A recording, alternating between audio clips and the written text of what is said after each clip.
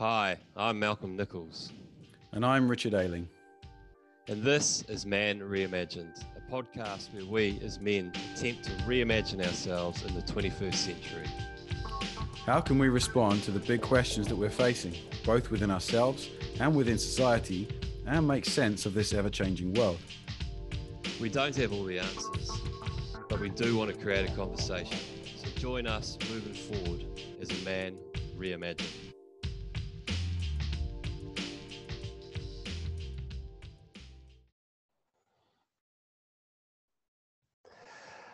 All right, welcome back everybody to another episode of Man Reimagined. This week we've got a bit of a special episode, and it's paying homage to dads. So about a week and a half ago, over in a number of different countries around the world, it was Father's Day, and it inspired both Richard and myself to want to have a conversation with dads and to get a sense of what's it like to be a dad in the modern world in the 2020s. What are the things that we have to face? How has it changed over the years? And in order to do that, what we've done is we've got two wonderful men who have joined us, and who are both in very different stages of parenthood. And they're also in very different areas in the world. We've got Adam, who is joining us from Bali, and we have a good mate of mine, Trav, who's up in Waiheke Island over in Auckland. And then, of course, we've got my good friend Richard Ayling, who is tucked away over in Portugal somewhere. So, gentlemen, what I'm going to do is hand the mic over to each of you, just to introduce yourself a little bit, so that the listeners can get a sense of who you are and where you are, and a little bit about your children and where you are in life with that. So, Adam, do you want to get the ball rolling? Yes, love to, Mal. Thank you for the intro. All right, gents. So my name is Adam, originally from UK, mixed race background. I have traveled the world since 2005 as a professional performance artist and yoga and meditation teacher. I've been with my wife now for 11 years, and my son Jonah is just coming up to 2. He'll be 2 in about 2 weeks. He was born in Canada, and as soon as he was born, we decided that, Bali was a fantastic place to raise children, just because we'd lived here before. And that's our journey at the moment. I mean, it's all kind of fresh, settling into being a dad now. But yeah, it's been an interesting initiation into fatherhood, especially with everything that's been going on, in the last 18 months in the world. So that's where I'm at the moment. Awesome. Thanks, Adam. Nice work. And Trav, would you like to say good day to everybody? Hi, everyone, and thank you, Malcolm, Richard, and nice to meet you, Adam. So I'm Travis, and I'm on Waiheke Island off Auckland in New Zealand. I'm 52 years old, been married for 29-ish years, and I have a daughter who's 23, Isabella, and a son, George, who is 20. And I'm also relevant to this conversation. I'm chairman of a charity in New Zealand for boys who don't have dads present. It's called Big Buddy. And last week we matched our 1,000th Big Buddy with a young boy who doesn't have a dad present. So, wonderful to be part of this conversation. Thanks, guys. Yeah, thanks, Trav. And I'm glad you brought in the Big Buddy in the introduction, because I think it's going to be a really important and insightful part to this piece. And of course, I forgot to mention that in this introduction that I'm a dad as well. And so I'm a father to a 6-year-old, a nearly 6-year-old daughter. She's turning 6 next month, and boy, oh boy, has that been a journey. And I've got plenty to share about my experience of raising a nearly 6-year-old girl. And then, of course, we can't forget our friend Rich, who's on this call too, who is childless. And but actually, one of the great things is Rich is going to represent all those men out there who've who haven't got kids, and I'm sure who have got a shit ton of questions about about fatherhood and what are the things, what are the good things about it, and what are the things that make you really want to punch the wall and think, why the fuck did I do this? But so I think what I'm really keen to do is just to get started. But and Trav, I'm quite keen, because you've as you've just said in your introduction, you've got adult kids. So I'm really curious to know, how, just in a broad sense, how's the journey been for you, bringing up your kids, and what's been the greatest experience about it all? Big questions. Firstly, yeah, mate, you got to start with the big questions. Well, it's the most challenging and most rewarding experience I've had in my life being a father. It's heartbreaking and elating and joyous all in one. I would consider I'm chairman of a charity that's sort of in the area of fathering, and I have no idea what it means to be a father. It's really on the job training. You only learn as you go, and I've learned plenty. Greatest thing for me right now with adult children is, within the last week, both of them have booked weekends away with me. My daughter to go walking down in the mountains and in the snow, and to go and drink some wine together, and my son to go and watch him play in a sports tournament out in another city in Wellington, and to drink beer with him at night. So, I've got the joy of them being alongside me right now. They're not my friends, but they're jolly good friends, and I can still parent them, which is an incredible privilege. Yeah. Yeah, mate. I mean, I guess hearing that, the next question that kind of jumped into my head as you were talking was, I mean, when you reflect back, so, I mean, I know you, and I know the kind of man you are, and it's not surprising to me at all that you've got the kind of relationship with your kids that you have right now. But I'm curious to know what was probably the period that you found the most challenging, do you reckon, bringing up your kids? And also, I'm curious to know if it was different between a girl and a boy, and what that experience was.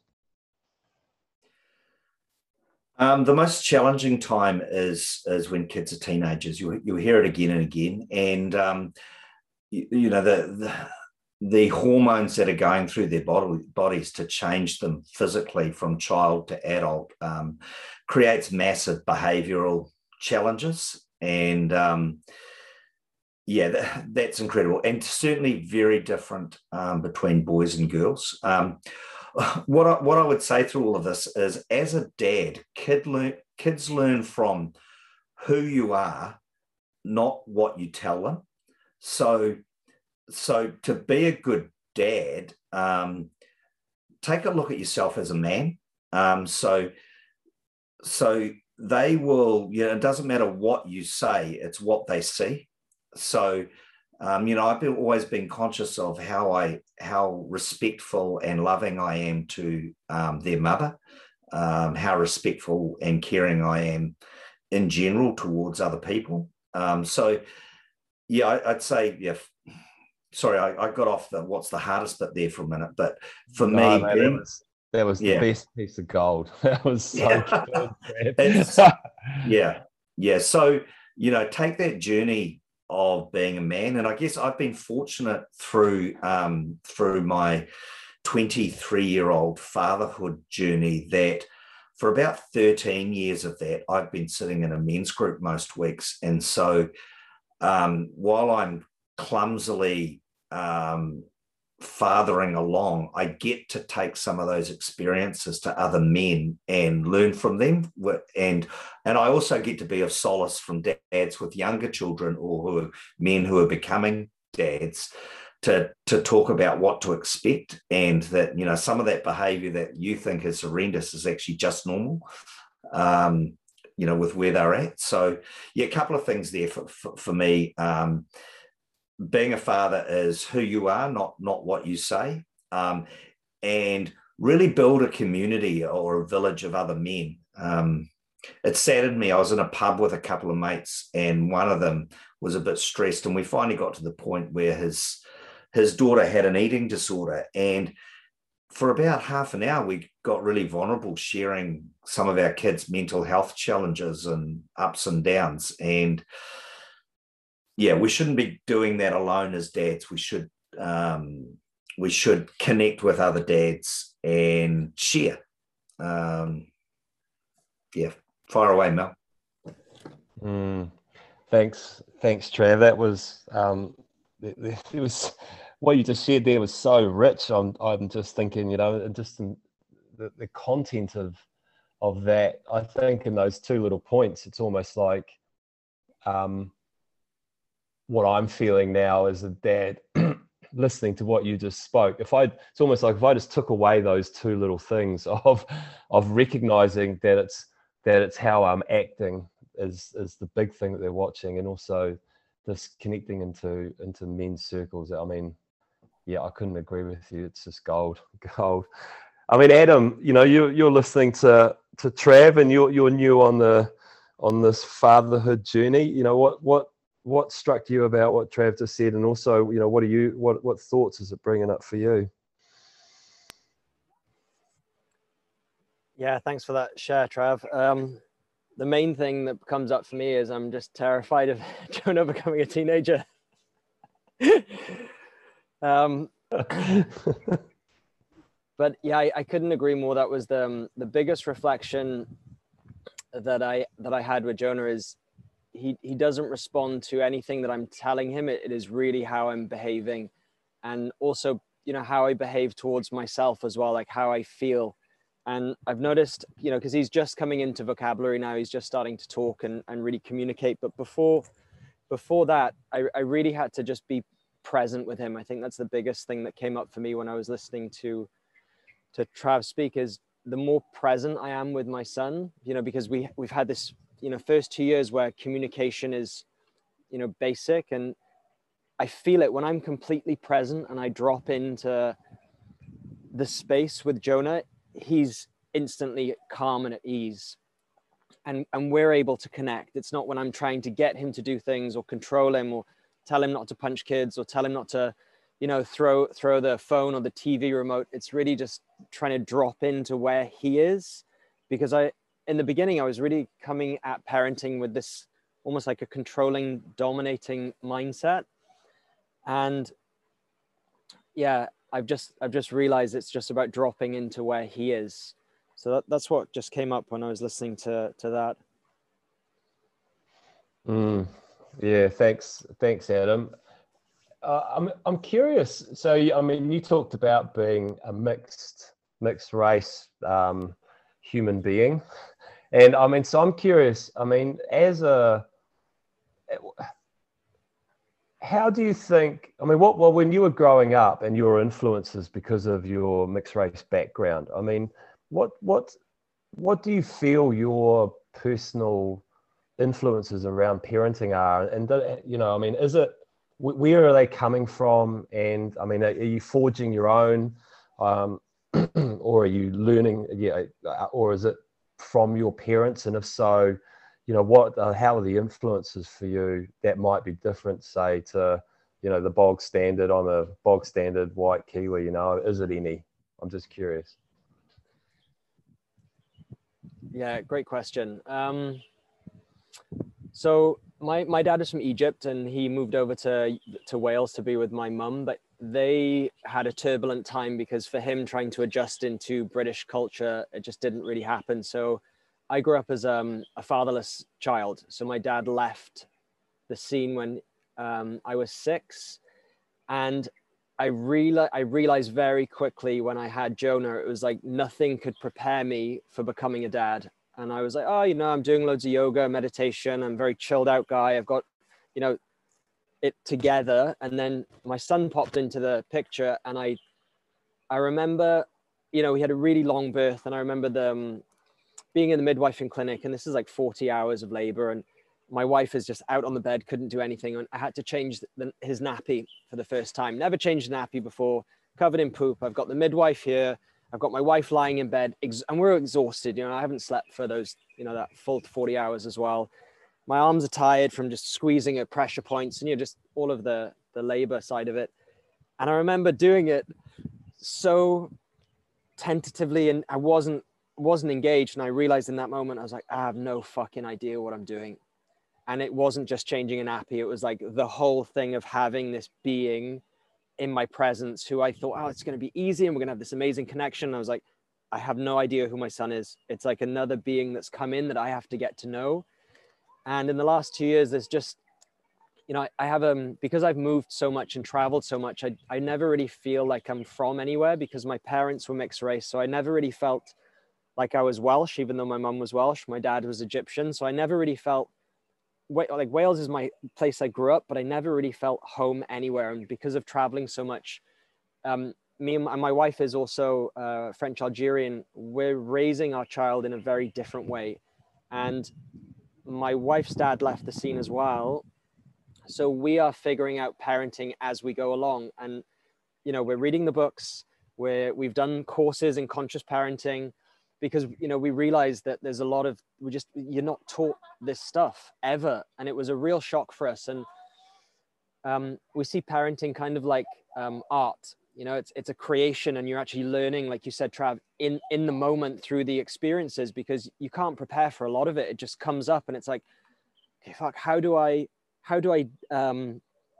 get out of my reactive mode that's been handed down for me through how I was parented, and just drop into a ability to respond to what's happening in this situation, and not put emotion into just something that he's doing that he has no idea is wrong or dangerous, you know? Yeah. So learning as we go along, to be honest with you. But seems to be smoothing out. At the moment, we seem to have a good level, and yeah, it seems to be working, whatever we're doing. That's great. Hey, Rich, you're listening away to all of this. I'm curious to know what's running through your head as these wonderful men are speaking. Hi. There's a mixture of excitement and terror, like at exactly the same time. Like I'm getting thumbs up from Trav. Yeah. Which sounds about realistic for the experience. Waves of. I'm really looking forward to having kids. It's something that I deeply want. And I have a couple of questions, and they're pretty big ones, but I'll throw the first one out to all three of you. And as we've talked on this podcast, a number of times, the roles of men have changed quite a lot. The expectations of men have changed quite a lot. And my sense is that what it is to be a father has changed profoundly in the last century. All three of you have kids at very different ages. And so you've been going through this experience at different times during shifts in culture, no doubt. So my question is really like, what is the difference between your approach to being a parent versus being a father, right? Like parenting is one thing, being a father is something else, or is it? So what comes up for you as I ask you that question? Because that's burning on my mind.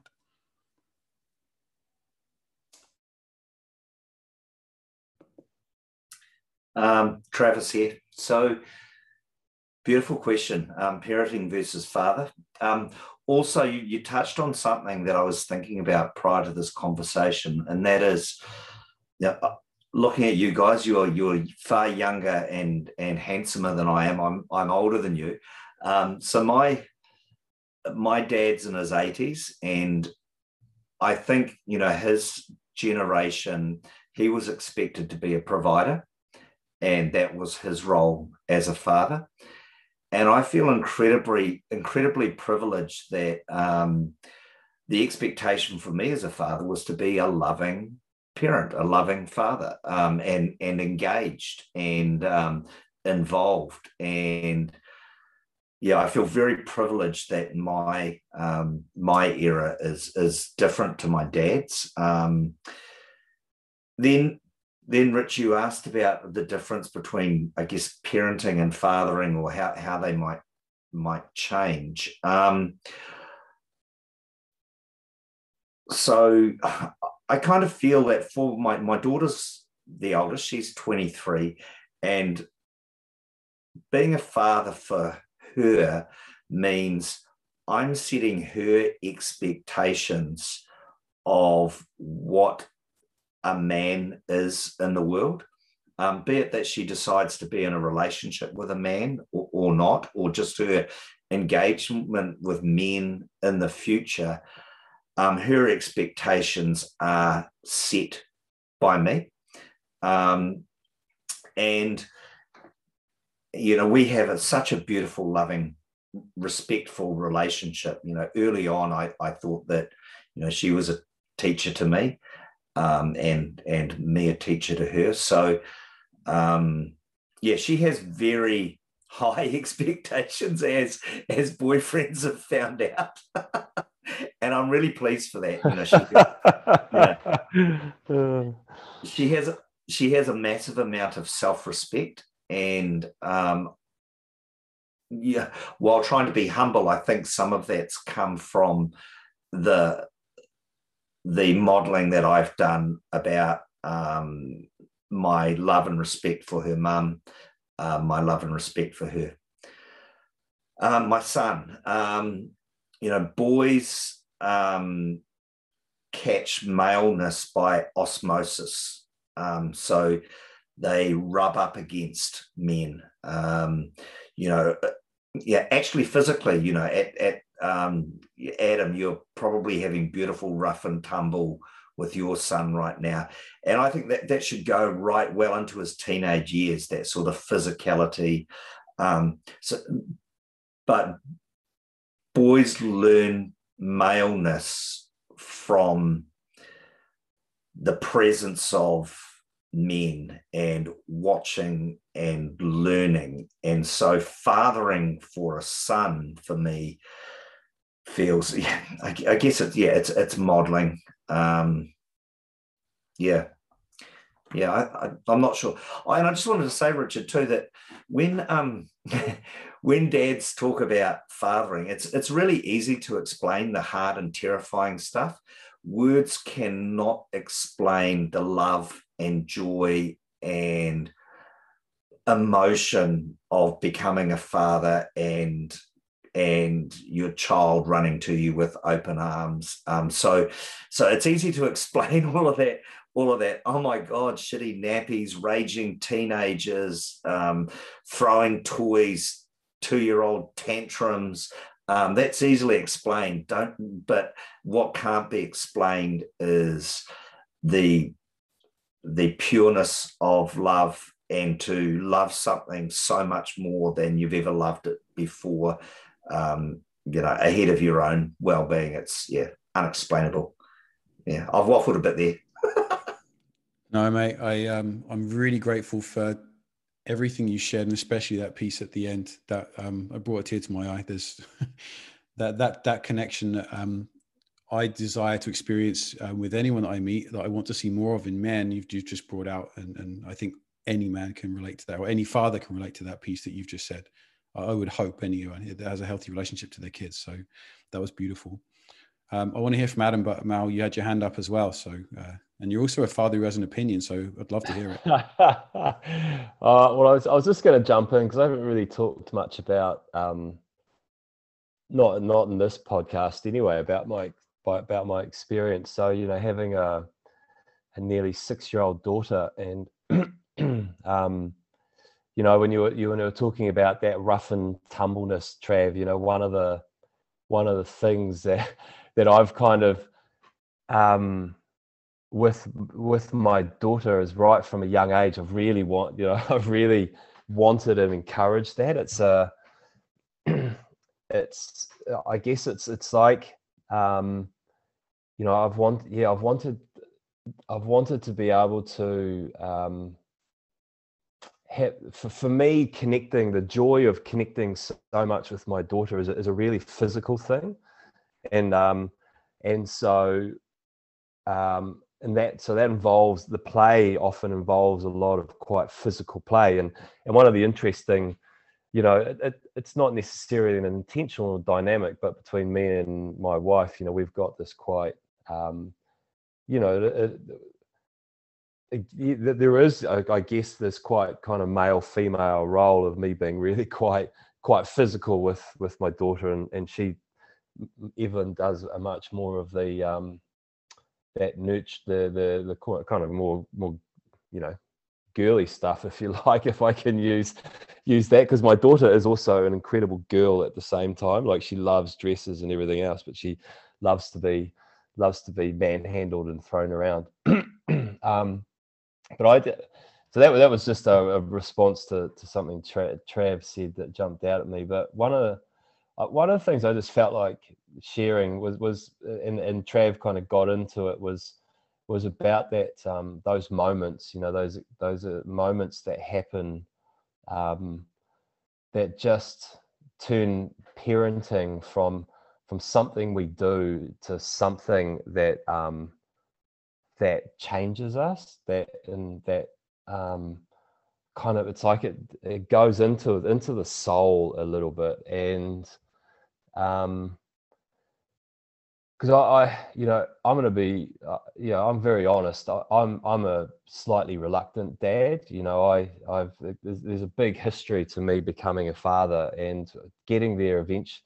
When I got there after 2 marriages and years of trying to have kids with my first marriage and everything, when I actually got to fatherhood, by the time I got there, I was actually quite reluctant about it, and have been in many ways over a period of 6 years with my daughter. But even in being a reluctant dad, there's something about that, those moments that when I'm sitting on the couch reading my daughter a book, and she just drapes her arm over my leg and just kind of leans into me, right? And I can just feel her body up against mine as we're just, the two of us are in this little connection, and it's and it is such an amazing experience. And where I was going with this is, like Trav said just before, I think that I am eternally grateful that we live in an age where men, it's not even that it's an unusual thing. It's kind of almost expected of men to be able to be that kind of a dad now. And I am so grateful for that, because I can't imagine, as somebody who was who was a little bit reluctant to begin with, if I had been this kind of breadwinner, I would have been so disconnected from my daughter. So it's my daughter who has brought me into being a parent. It's amazing. They just kind of, they're like this sucker. She's just sucked me into kind of loving her and being with her. So, Rich, I just wanted to jump in and share that. You can now pass the ball over to Adam. Hey, Rich, that's a great question. So, yeah,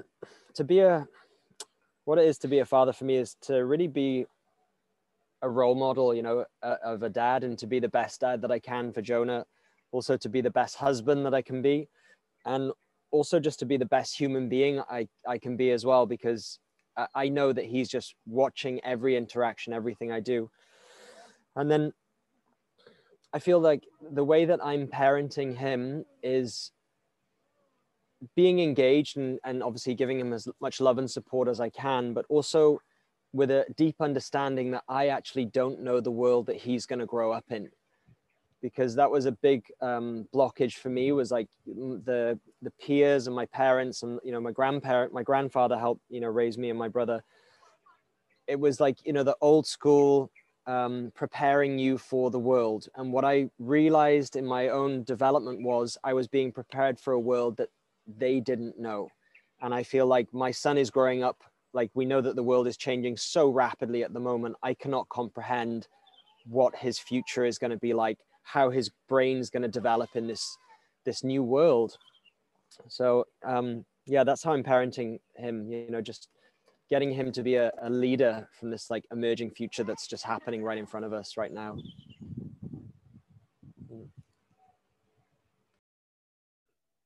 Trav, you had your hand up. I think you wanted to throw something else in there. Please go for it. Thank you, Adam. Yeah, I've just come off a men's weekend, which is interesting. And there's an Iron John myth book, and there's a moment in it, and I think it's common amongst a number of sort of indigenous myths and legends and stories, is a man doesn't become a mature man until he cares for a child. Now, that doesn't necessarily mean becoming a father, you know, that's the obvious way. But, you know, with something we've learned with Big Buddy is, you know, we were doing some research recently, and we were interviewing some men who had become mentors for boys without dads. And one of these men cried when he said, I thought that I was doing this to be there for a boy, but what it's given me as a man is so much more than what you could possibly imagine. And another man told us that he'd sold his business to become a school teacher, because he thought, if I can make this much of an impact in one boy's life, what could I do if I was a school teacher present for many young boys? So he sold his business to become a school teacher. That's it's amazing. So it kind of just reminds me of that saying that, you know, a man's never taller than when he stoops to raise a child. And, you know, as you were talking too, you know, like I'm incredibly happily married and intend to be forever. But if for some reason my wife passed or something, I don't think I could be with a woman who wasn't a mother. That transformation for both men and women to become to love something greater than yourself, to become a nurturer, is beautiful. Yeah.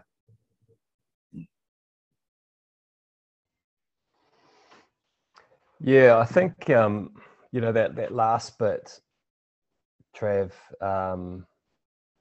you know, one of the things that's brought up, one of the gifts I think that I've got from parenting, which has been a bit of a surprise, is actually a lot more empathy for the world around me. It's I think the act of having a daughter is awoken an emotional the emotional felt sense inside me that allowed me to actually connect more deeply into the world, and it's a little bit like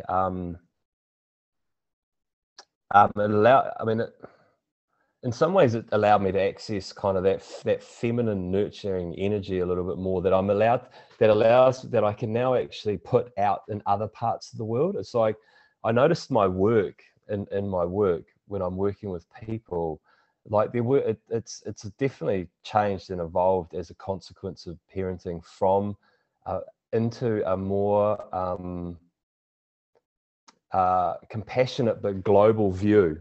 Like I feel as if I've been able to tap into a different level of understanding just around human development and connection, and that has been a gift, and it's often you know, I often do wonder from a big global perspective. It's like almost I've often almost thought that Parliament needs to have children in it just to bloody make sure that like us adults realize that what we're doing is for children and children, because they're just such great grounding tools for us. It's like I can be caught in my biggest personal life drama, and my daughter comes up and she sees me and all she wants to be tickled, and I mean, fuck, the drama doesn't exist anymore, does it? Yeah, so it's the gift of parenthood, or the gift of generational, the gift of I think, Trav, and I'd like to hear a bit more about your Big Buddy experience, but this gift of crossing generations and being involved in the younger generation has been priceless for me. Do you want to take the ball there, Trav? Thanks, Mel. One of the things I've been feeling into recently with Big Buddy is that we're at a time where men are rightfully being called to account for patriarchy, sexism, privilege, etc. And with Big Buddy, this is caregivers, normally mums, sometimes grandmothers. They're saying, here's my most precious thing, my son, or this little boy who doesn't have a dad around. We want a good man to show up. So as a man in this time when I'm taking a look at myself as to my power, privilege, etc., I feel really affirmed by a woman saying, we want you in our boys' lives. Our boys need to learn maleness from males. They're wonderful, caring mums and caregivers, but they want us to show up. They value men, they value male role models. So that's the first thing about Big Buddy is I think it really affirms to me that women want us to show up. And in that sense, a charity like Big Buddy, whilst it's beautiful, should not exist. Because men should be taking responsibility for the children they father. If they've passed, then us as men should be looking for the boys in our villages, be they our nephews, be they the boys down the street, be they the boys in the community and the sports team who don't have dads around, and we should be stepping up. We're doing that with Big Buddy, which is beautiful, but for me, it's still a reflection of us not living in the community the way we should be. Big Buddy's it's simple, it's beautiful. Like I said, we've matched 1,000 men. Most of our work is done in the matching process, the checking that men are ready. They're not going to head off overseas and re-wound the boy by them losing another caring man. That they're ready psychologically, that they're safe in a number of different ways, psychologically, sexually, etc., and that the matches are well matched with interests, locations, etc. Then we really let nature take its course. Boys are drawn to us, particularly that 7 to 14-year-old age, and we as men are drawn to them. So that's beautiful. If we don't show up, you only need to look at most countries' statistics to see that the negative social statistics around crime, mental illness, self-harm, addiction, the most significant factor for boys is an absent father in all of that, or an absent strong good male role model. So that's a bit about Big Buddy. It was a little bit technical, but yeah.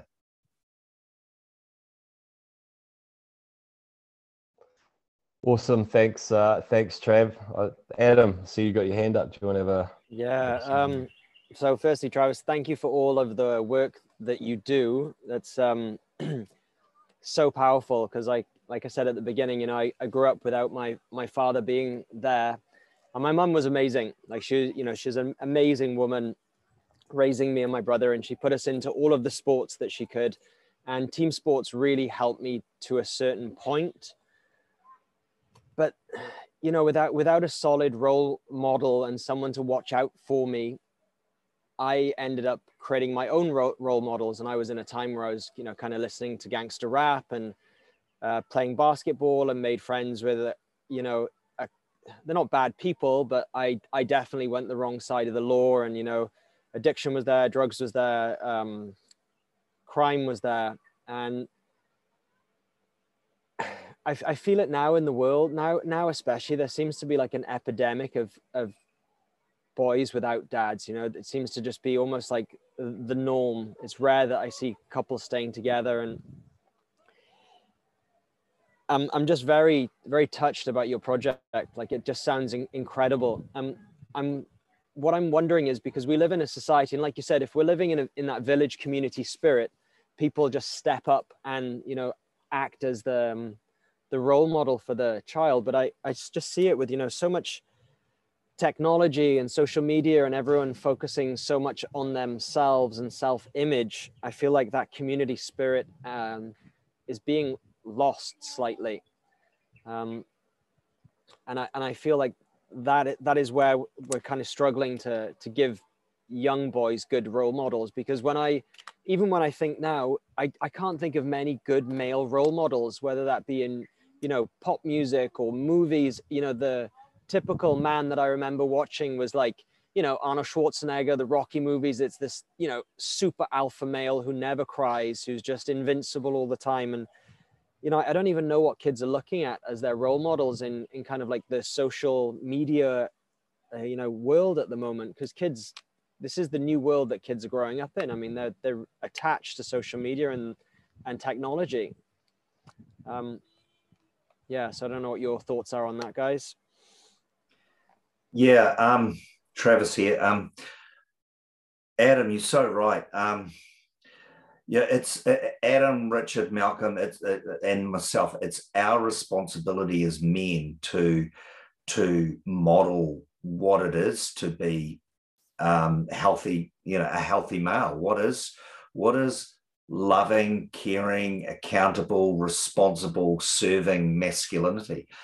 And I guess, you know, this is a fatherhood podcast. That is the role of being a father, is to model that loving, caring, of service, responsible. The only real you know, strong part in all of that for me, or moments of, when you talk of Arnie or Alpha, it's the only time that should ever come out for me is in service of, or in protection of, you know, those I love, the environment, you know, wherever it is I serve. That's where that strength should come. So yeah, I guess, yeah, that's what this podcast is all about, is fatherhood, is modeling healthy, beautiful masculinity. And not just for the boys that we spoke about too, because the number one statistic for female teenage pregnancy is young girls who fall pregnant. The number one statistic is they don't have a dad present. So why do you think that they're becoming present? Because they're seeking real connection with the masculine. They haven't had that father to model the healthy, respectful, caring, and so they've gone out searching for it and found it in perhaps the wrong way. I don't know if I said anything wrong there, but I think it was beautifully said. Rich, I'm curious to know what you're thinking. That's really landed with me, and I saw Denzel Washington say on a number of occasions how he thinks that that's a huge problem as well, especially for young black men. So this isn't about race, but it seems like it's a human problem. But he really was highlighting the same point in the absent father. What strikes me is that you can be an absent father even though you're present, even though you're in the same house.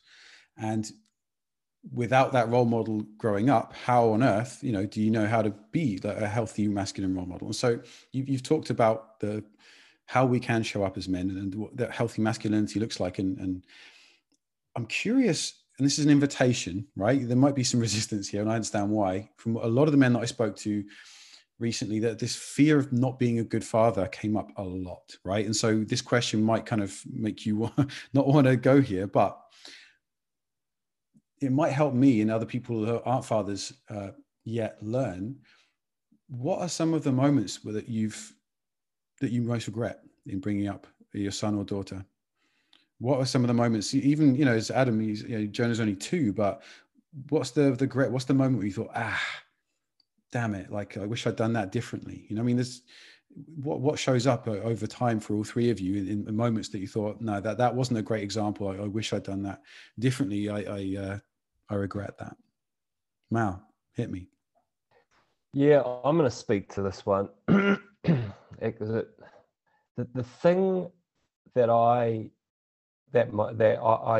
never realized I probably was slightly aware I was doing it, but Evie, my wife, pulled me up on it once. It was when I was if I was getting a bit angry or something with Maya, it was like I would stand over her, you know. So here's this big 5'9" adult male, and I may not necessarily, massive 5'9", right? You know, but sorry. yeah. And anyway, people who know me physically should be laughing at that as well. So anyway, but I am massive compared to a 5-year-old girl, right? And so the times that I regret the most is when I find myself standing over her, and it's not the words I'm saying, it's not even the tone of my voice, it's my presence and how threatening that my presence must be to her. Because I mean God only knows I've been in situations where as an adult man, I've had other men stand over me and been terrified, right? And so that has been the biggest learning experience, and now I pretty much will always come down to my daughter's height. If I've got anything to say that carries any emotion, I drop down and I meet her as a human being.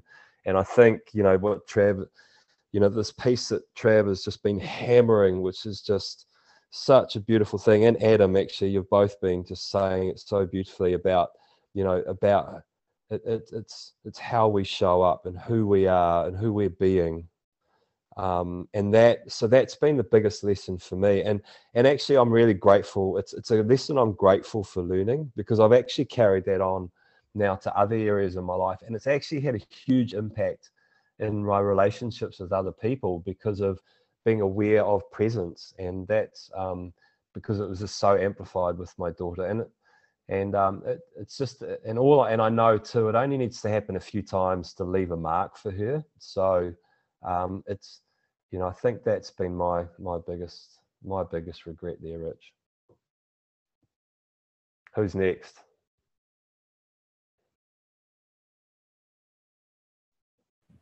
So yeah, Adam here. I'll go next because I've only had 2 years experience, so it's pretty short. So Rich, the thing that I regret the most, honestly, and it literally happened probably 6 weeks ago, I completely lost it with my son, and I felt rage and anger come up because I lost it for a split second, but I felt like that inner beast come up in me, which I haven't felt for a long time. And I screamed at him for doing something that he had done repeatedly. And I was exhausted and I can make all the excuses in the world anyway. And when I lost it and I shouted, he looked at me and he looked absolutely terrified, because like, as Mal said, I'm so much bigger than him. And, I'm his father, I'm his support, his trust, his everything at the moment. He's dependent on me. And as soon as I saw that look in his eye, it broke it was a piece of my heart breaking. And I felt so guilty and ashamed at myself for actually losing it with him. And then I questioned, like, what traumas am I going to give my child? Because I think, as a parent, that you're going to kind of give your child some traumas in some way, shape or form. I feel it's inevitable.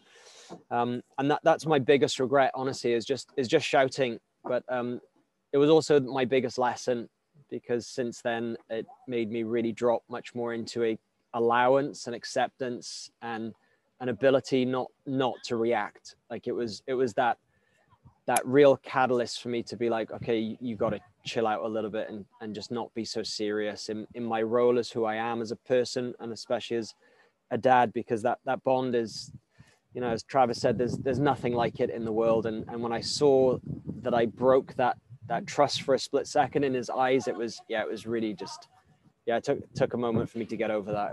It was really rough. So yeah, that was my big regret there. Thank you both. And before I hand it over, Travis, I'm really keen to hear, what you've got to say. You've got kids that are way older, so you've got a plethora of experience to share from.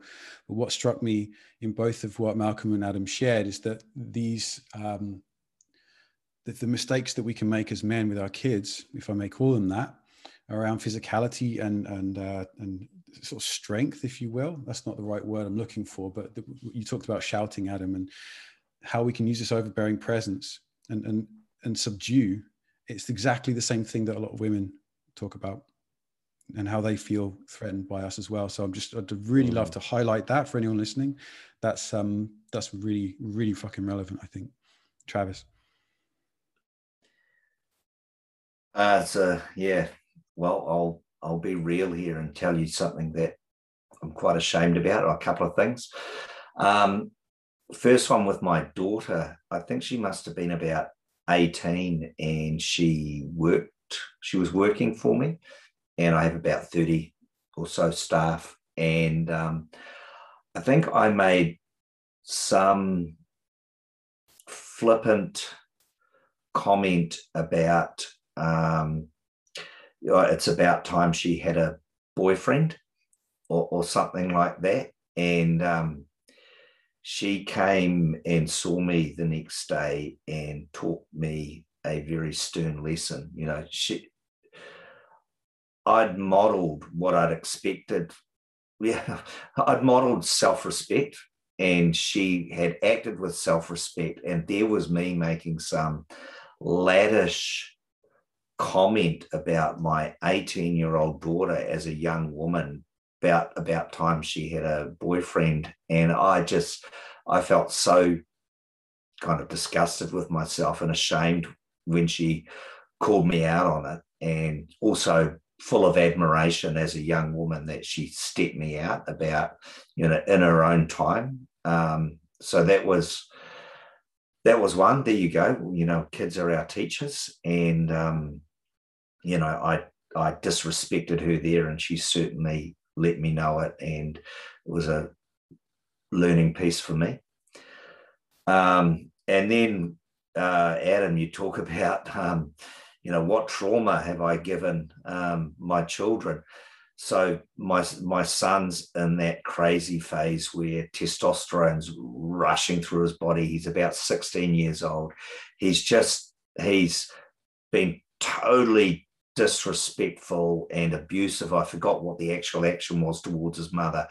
And so I knew what I had to do, and I physically picked him up, forced him out of the house, shut the door behind him, and locked him out of the house. Malcolm knows me quite well. I then, of course, went inside that. Now, then, since he went off and rang my brother and cried, saying I'd traumatized my son, I'd thrown him out of the house, I'd physically thrown him, off the deck.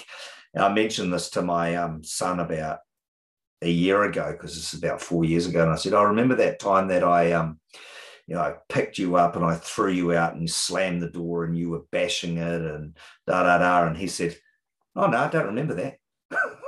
So yeah. I think with regards trauma, who knows? Sometimes it can be those subtle little things of neglect, and then other times I do something like that I'm sure is going to traumatize my son, even though I felt it was the right thing to do, and he doesn't even remember it. Oh, that's great. I think the thing that came up for me is it's kind of like it's trust and bandwidth, isn't it? I'm learning. One of the things I'm learning is that as my daughter and I just develop this bond and this trust, there is I feel there is bandwidth to make mistakes, which I feel is a real gift from her. Actually, like she's given me the gift to be mistake prone, vulnerable, and various other things, and I think that's just a reflection of of a deep connection that we've built up over the last few years. Trav. Just something with older children, and I've reflected on this. My wife will say, "My God, our son stinks," and I'm thinking, I can't smell him. And I think nature creates resistance between teenagers and young adults and their parents, because without that resistance, the children would never have that separation. So I try and take a breath, meditate, whatever it is, and observe the relationship and think, actually, this pushing apart, this tension, this be it smell, be it messiness, be it music, be it whatever it is that's causing disconnection between teenagers and their parents and young adults and their parents, is nature at play. Otherwise, they would not leave to become adults. I've often reflected on that, and now I'm fortunate that my wife and I and our 2 adult kids are going to a concert this weekend together, or we're going off doing things. We've come back into relationship. Not that we were out, but there needed to be a natural disconnect in order for us to separate. I love that, Travis. I'm going to throw a question back at you, again, with respect to the age and experience, and also the Robert Bly book that you mentioned earlier, Iron John, and the work that you've done. I have a sense you might be able to answer this. In the past, there were very clear rituals where a man and a boy, or a father and a son, would kind of go away together, and there would be some kind of rite of passage, or some kind of boy to man story situation, and a healthy sort of separation between mother and son, etc. Clearly that doesn't happen anymore. Clearly we've lost a lot of that. My belief in many ways is looking back to the past and reclaiming and modernizing a lot of these kind of rituals and ideas. It would be really, really healthy. But what's your sense of that? Because by the sounds of it, you have a really healthy relationship with both of your kids and a really successful, long-lasting marriage, which I look up to and respect. And it's interesting also, as a side note, Adam, you said you were married for 11 years or something. So 9 years before you even had a kid. So there's something there for me, like good, fair play to both of you. But Travis, what's your sense of the value of these kind of rituals, and how could they have helped you in some way, and men? Richard, yeah, I think you're onto something there. And in our Western society in particular, there is no formalized initiation or acknowledgement that you are now a man. Well, what does that mean? It means you no longer do this, but you have these privileges. And it's good for the father and the mother to have that. It's interesting that a few of the wealthiest schools in New Zealand are actually creating these 6-month or 12-month boys go and stay in these camps in the bush at about 14 years old. So it's kind of a, they're calling it, a development phase of a young man. But really what it is an ancient initiation process that should exist. We've got a couple of great programs in New Zealand. One's called Tracks for boys and one's called Tides for girls, who they run fantastic initiation weekends for both the young people and for their parents to learn how to, treat them in a different way. So, yeah, Richard, you're definitely onto something, because otherwise we have grown men who are still boys. We have them running countries sometimes. So I definitely believe in that initiation. I also believe in, as your children get older, or even now, extend your village. So bring elders into your children's lives, bring uncles and aunties into your children's lives, actual or created. When my son was a teenager and I felt couldn't talk to me, I thought, who might he be able to talk to? So I went to a friend and I said to him, can you, he likes you, you played music together with him. Can you just have a conversation with him that goes like, George, if you get in trouble, this is my spare room. I don't even need to know what happens, but you can just turn up here. All that I'll do is let your parents know that you're safe. But, because he might be too proud to tell me, my son. So I think growing your village is very important. I was, when my daughter reached puberty, I wanted my wife to invite all the aunties around and to have a lunch, when she had her first period. And it was kind of, oh no, that's not going to happen. She does that. It would be embarrassing. And for some reason, I just thought it was natural that I should leave the house and all the aunties and grandparents, all the women of the village should come and have a celebratory lunch. But yeah, that didn't happen. But these ancient things, I think, are called for because they're true. Yeah, I love that. I'm aware of the time and that some of our guests have to be in other places. So I would love to kind of get Adam in to speak more on a certain idea, which I hope he's interested in talking about. But to follow on from what Travis was saying, I mean, this other ritual of having an elder of the village or having elders to, not the elderly, but elders, right, to look up to. If we don't have healthy masculine role models in our own lives at our own ages to look up to, then this process gets more tricky. It doesn't have to be our literal mothers and fathers, etc. And what you've said is extending your village somehow. It makes sense then that the value, to talk about the value of a men's circle, because that is where you're going to be able to hopefully bring in other men and get close to them, and they can be that support potentially for your son if in some way you're having a disconnect. What do you think about that, Adam? Because I know that you're part of a circle. All of us are part of circles, but I'm not a father in a circle, and I think it was one of you spoke to the value of being a father in a circle, but I'd love to kind of deepen that idea a little bit, because we're all men.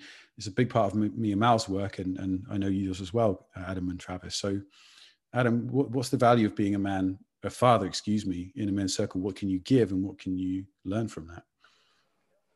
Yeah, great question, Rich. So we just moved down to Uluwatu, and I had to start a whole new network and create a new community down here. And I thought the easiest way, and what I was missing a lot, was actually circle. So I created a circle here a couple of weeks ago, and it's been so valuable. And one of the topics we spoke about a lot actually last week was parenthood. And it's so valuable for me to be able to listen to men that are older than me, like Trav, and just to listen to his story about where his children are, how he's integrated with them. And it's also very inspiring when you do get, healthy males who have this loving relationship with their children, because it's not something I've ever experienced personally. And most of the relationships I see around me, honestly, are not that. And then what I add as well to that, and what I feel can benefit, a couple of guys younger than me, or even potentially older than me, that want to be parents, but they're in their mode of Peter Pan syndrome, or being the bachelor. It's also inspiring to see for them that you can still have a good, healthy, functional, happy life and be with a woman that you can love, because like the role models, like I said earlier, they're not there. That it's really, you have to go out and find them. And I feel like that's the big effort, is find those role models and make connections with them. So when I meet a man that's older than me, who I admire and respect, I physically make an effort to get his contact and try and meet him for a drink, or a walk, or just some way of absorbing that wisdom and knowledge that's not just me watching a documentary or reading a book, a physical connection, like you said, of that osmosis that you said earlier. So I get to absorb his masculinity, his wisdom. And that's what I do personally. And I find that's what's helped me a lot, being a man at the moment and going into fatherhood. That's the most powerful thing for me personally in this entire conversation. I mean, it's all really profound, and I really mean that. But on a personal note, how to reach out to older men that you resonate with, just fucking go up to them. Like, they have wisdom to share, right? And there's just such value in that. And how often do we do that? So thank you kindly, sir, for bringing that to my attention, and no doubt lots of other people's as well. Yeah, absolutely, Rich. And it's kind of just something that, because like I said, it's a gift that I've been able to travel so much, but I'm always having to create a new community. So it just forces me to be like, right, I like that person. I have no idea how long I'm going to be in the same area as them. So just make the freaking effort. Like, just make the effort, because there is so many healthy males out there and people that we can get that inspiration from. But, you know, we have to make that effort. Mm.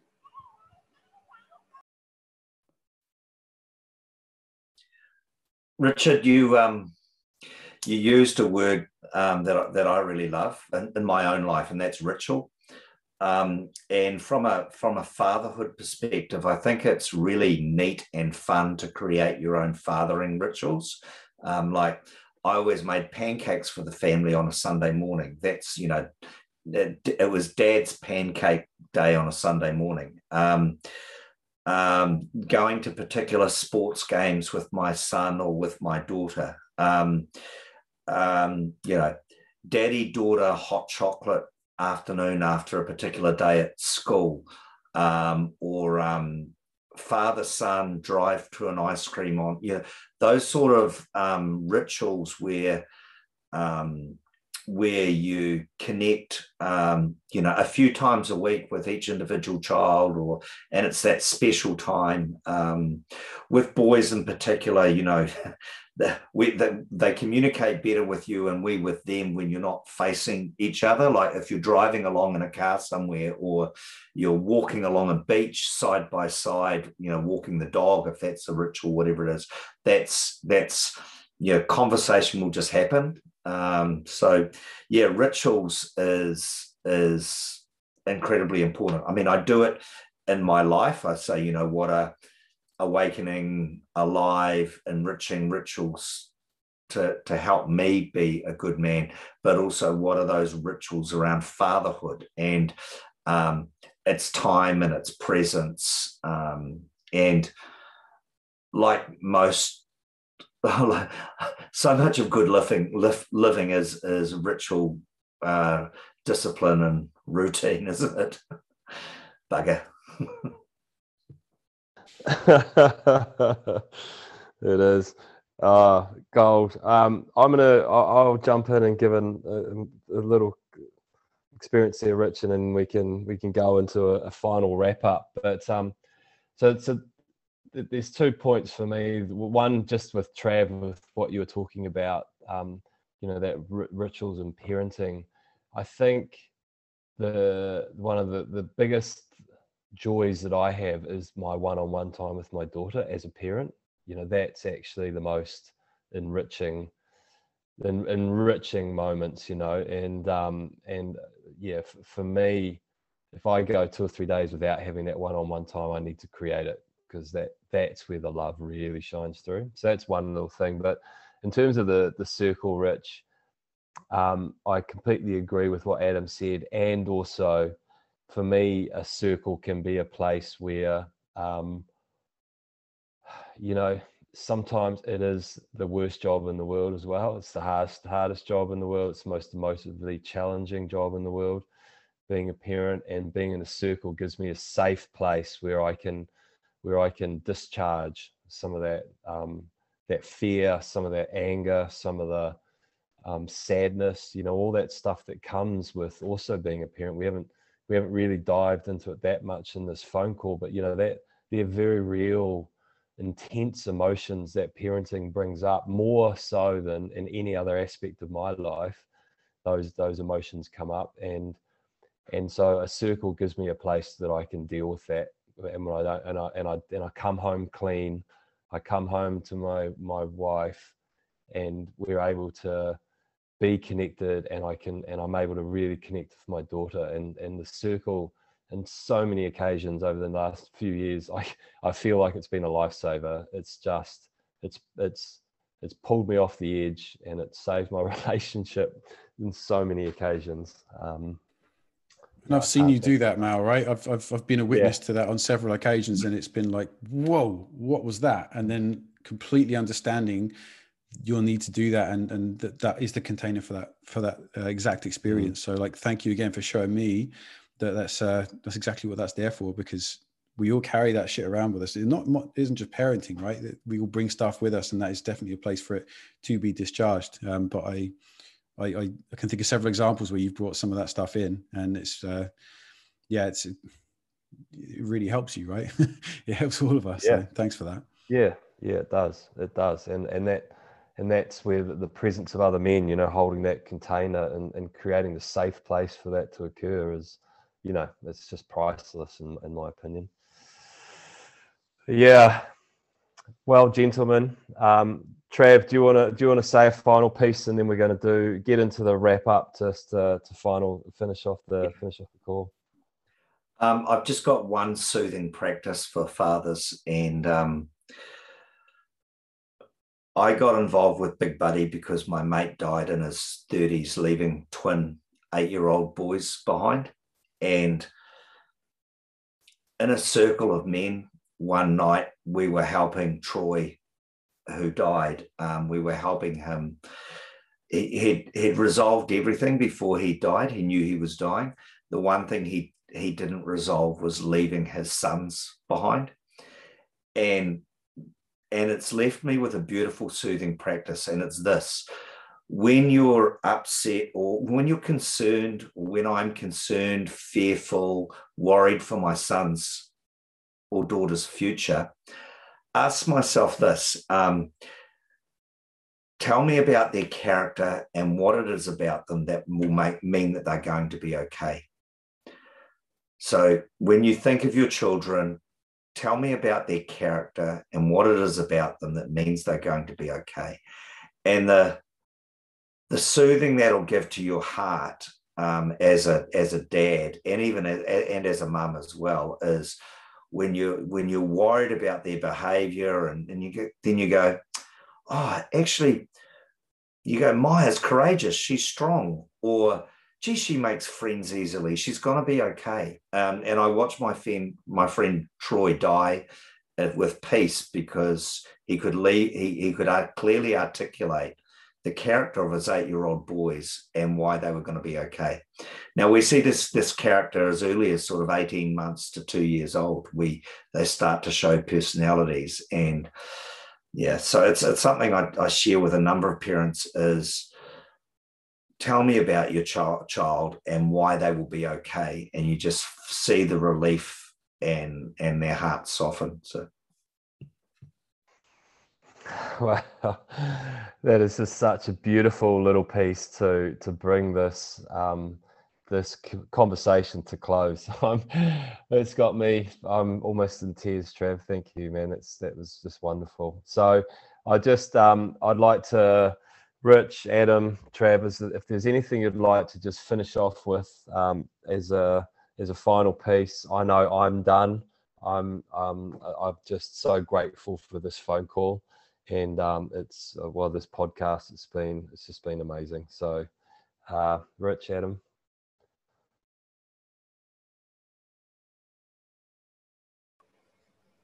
Yeah, thank you, Mal. So just in closing, I would like to just put it out there to guys that are thinking about becoming a dad, because it wasn't a path that I thought I was going down.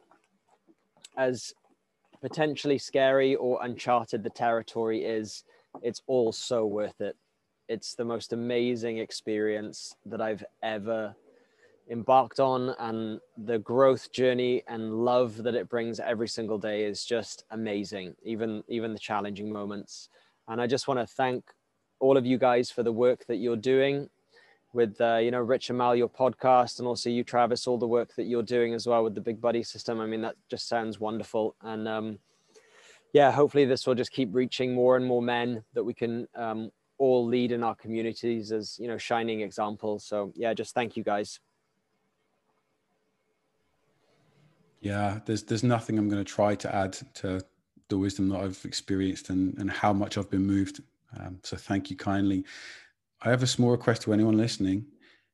If this moved you or impacted you anything close to the way that it has me and Mal, please share this podcast. Please rate it, review it, do the things to help it get out there so it can impact more men and just more humans in general. That would be, I'd love you to do that if you've been moved in some way. So thank you, Mal, Adam, Travis, and everyone for listening. We will see you all next week. Thanks, guys. All the best. Thank you, Rich. Thanks, everyone. Trav, Adam, it's been beautiful. From this week's podcast, if there's been anything that's inspired you, challenged you, or simply left you wanting more, then please reach out to Richie and Mal via their Facebook page, Man Reimagined.